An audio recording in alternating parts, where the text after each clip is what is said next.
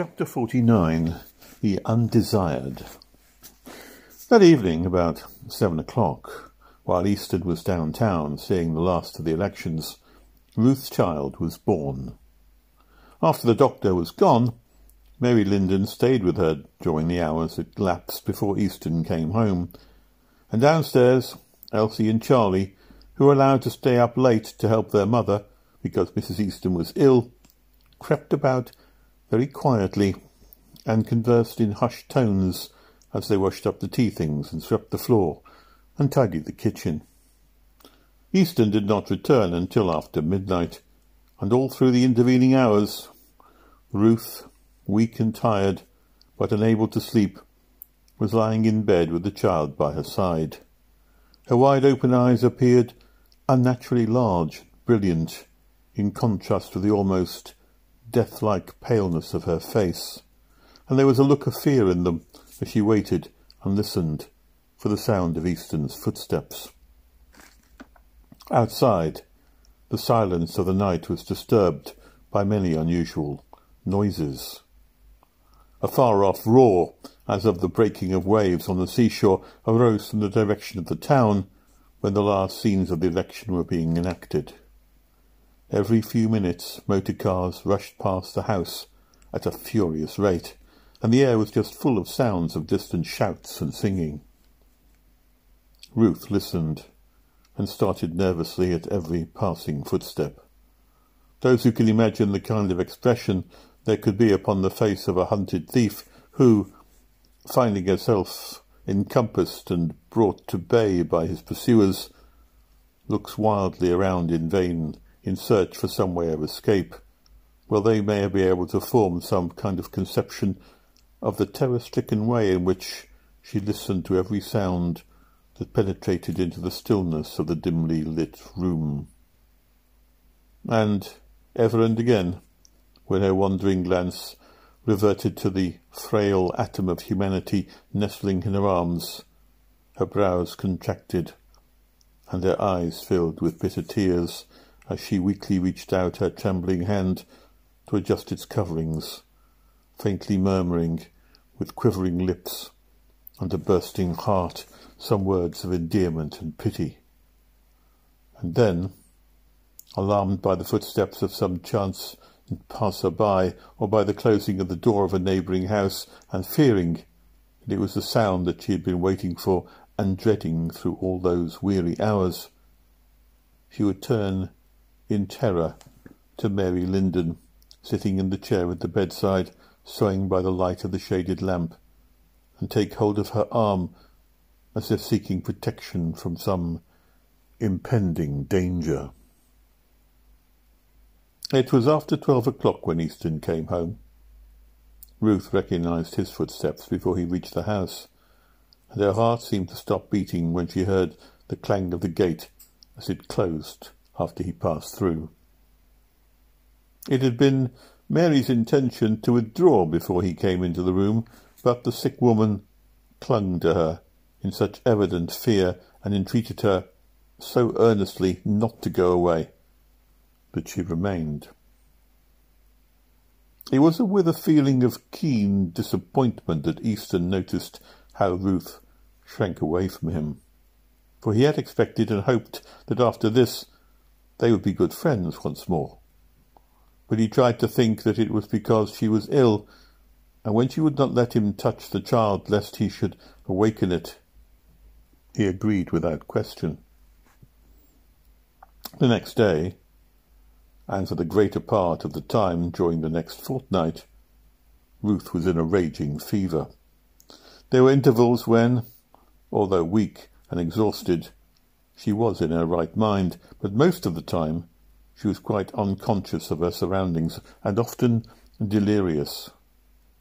Mrs. Owen came every day to help to look after her because Mary just then had a lot of needlework to do, and consequently they could only give part of her time to Ruth, who, in her delirium, lived and told over and over again all the sorrow and suffering of the last few months. And so the two friends watching by her bedside learned her dreadful secret. Sometimes in her delirium she seemed possessed of an intense and terrible loathing for the poor little creature she had brought into the world, and was with difficulty prevented from doing it violence. Once she seized it cruelly and threw it fiercely from her to the foot of the bed, as if it had been some poisonous and loathsome thing. And so it often became necessary to take the child away out of the room, so that she could not see or hear it. But when her senses came back to her, her first thought was for the child, and there must have been in her mind some faint recollection of what she had said and done in her madness.